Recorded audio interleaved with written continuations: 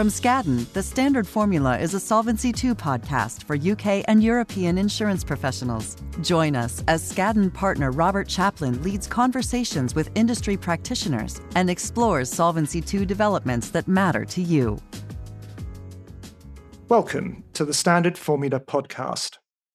In our last episode, we covered who the International Association of Insurance Supervisors, or IAIS, is, and the impact the IAIS has on the insurance industry.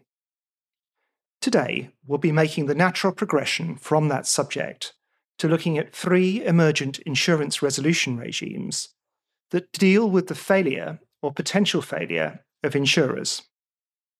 We'll focus on the UK HM Treasury consultation, on the insurer-specific recovery and resolution regime, the EU Insurance Resolution and Recovery Directive, and the proposals set out in the consultation paper published by the Bermuda Monetary Authority.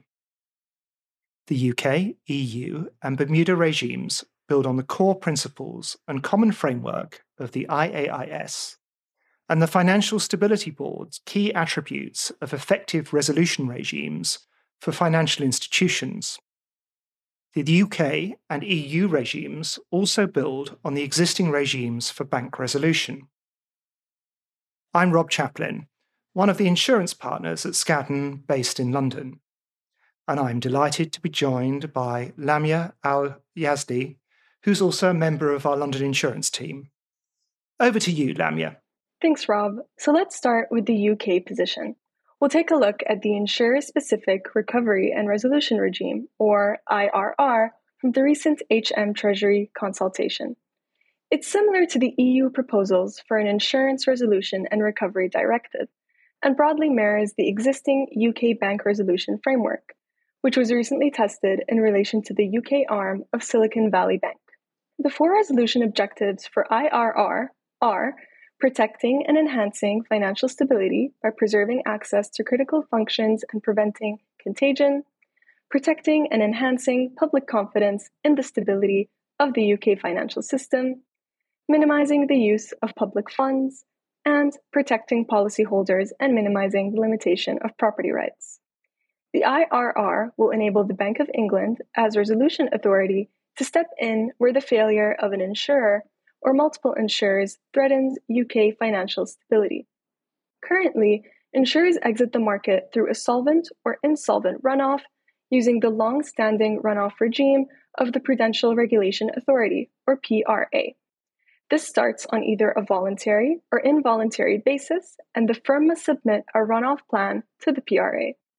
Following this, the firm is supervised by the PRA to ensure it has sufficient capital to continue to meet its policyholder obligations.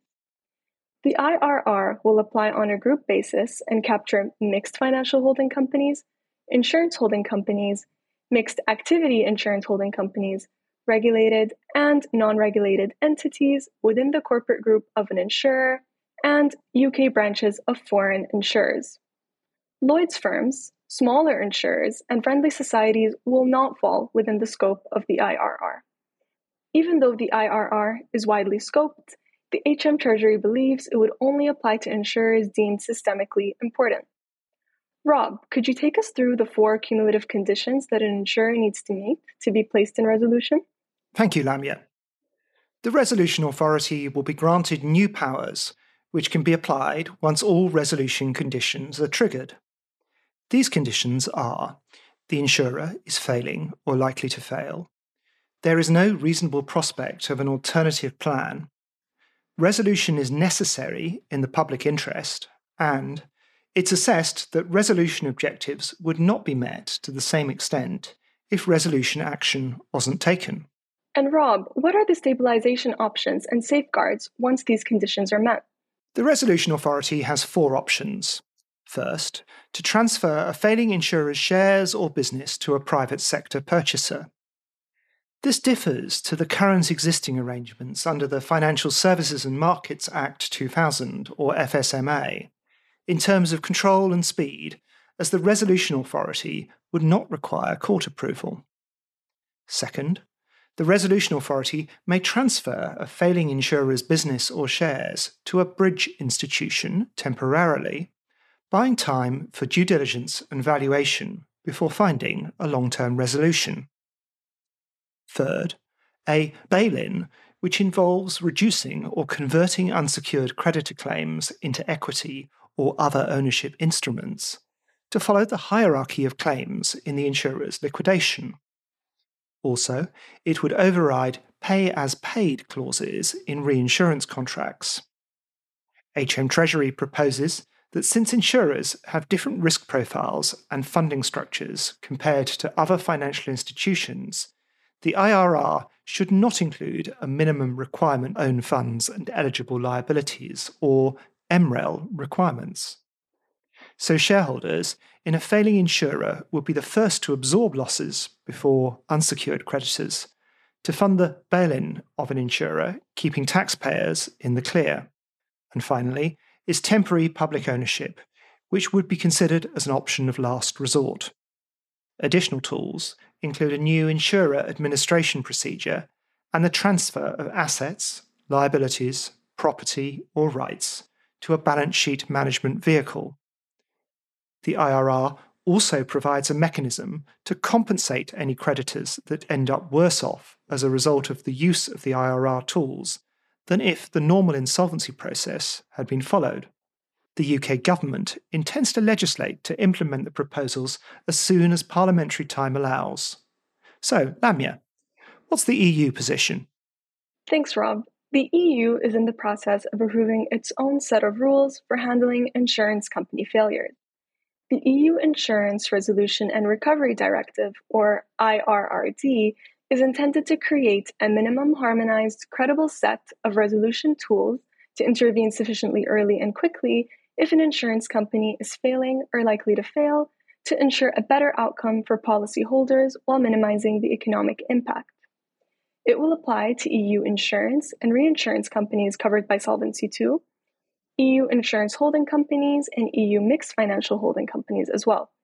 However, unlike the Bank Resolution and Recovery Directive, or BRRD, the IRRD will not apply to other EU holding companies, such as mixed activity insurance holding companies. Member state supervisors will require in-scope insurance companies that are not part of an insurance group to prepare preemptive recovery plans based on their size, business model, risk profile, interconnectedness, substitutability, and cross-border activity.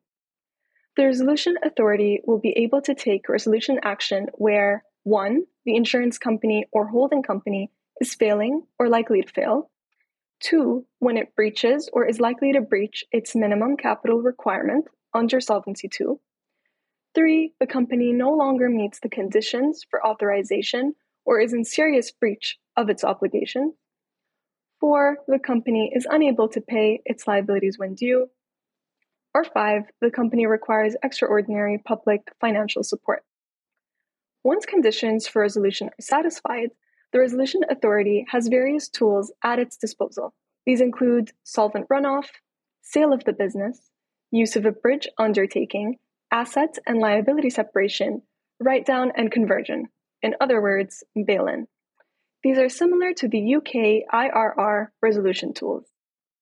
Resolution authorities will have a range of other powers to support resolution actions, including powers to 1. Restructure insurance claims, cancel or reduce insurance claims, and otherwise cancel or modify contracts. 2. Control the entity in resolution. 3. Exercise the rights of shareholders and directors, replace management, and appoint a special manager. And 4. Require group entities to provide operational services or facilities to support the entity in resolution. Rob, what are the safeguards for shareholders and creditors? Well, under the IRRD, compensation is paid to shareholders or creditors whose claims are not transferred to a purchaser or bridge institution, or whose claims are written down or converted if evaluation shows that they are worse off than if the entity had been wound up in normal insolvency proceedings.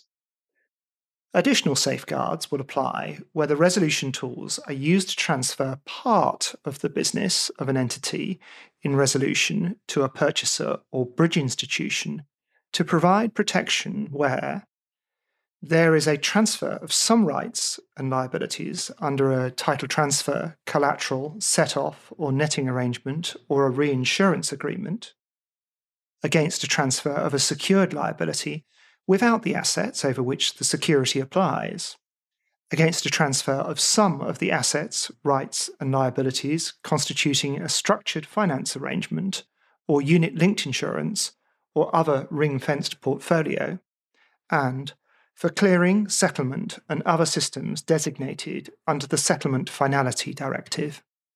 The proposal for the IRRD has entered the ordinary legislative procedure.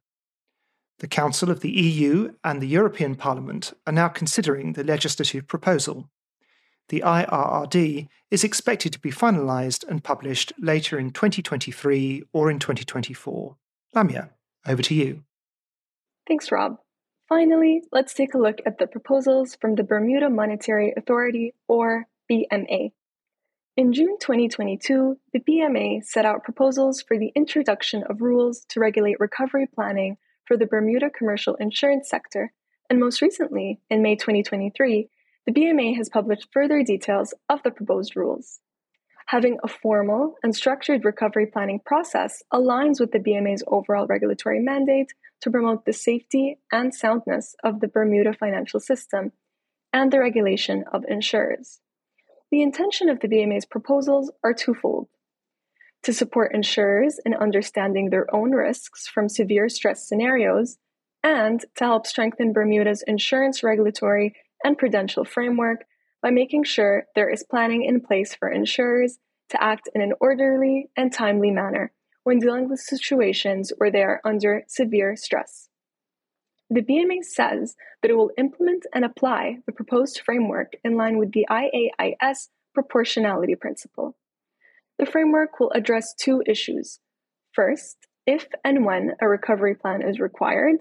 Second, where a plan is required, the plan's form, content, and level of detail, which would be in line with the nature, scale, and complexity of institutions within the Bermuda insurance market. Let's explore this further. Rob, what's the BMA's first proposal? Well, the first proposal relates to the introduction of recovery planning regulations. The BMA identifies that recovery planning is a tool that helps insurers prepare for potential adverse situations. It allows insurers to take effective and thoughtful measures before it's too late in a time of crisis and without unnecessary pressure. An insurer should develop and own a recovery plan which identifies the insurer's own credible options for surviving various severe yet plausible stress scenarios. Additionally, there should be integration between the recovery plan and the insurer's overall enterprise risk management, or ERM, framework, and, by its nature, the recovery plan should be preemptive. The BMA intends for recovery planning to go hand in hand with ERM tools already available to insurers, such as the Commercial Insurers Solvency Self-Assessment, or CISA. The BMA recognises that there may be an overlap between the objectives of some of the insurer's existing ERM tools and their recovery planning objectives. Where this is the case, the insurer may utilise existing tools within its ERM framework as a starting point. The BMA also outlines that the recovery plan is a critical supervisory tool which can allow the BMA both to identify and assess the options available to an insurer in order to recover financial strength and viability under severe stress. The BMA proposes that it should have powers to allow it to evaluate and challenge a recovery plan's robustness and soundness. For example, looking at elements such as credibility, depth, strength, and governance. The BMA suggests that it should be able to require insurers to take action for recovery if they come under severe stress. Lamia, what does the second BMA proposal cover? Thanks, Rob.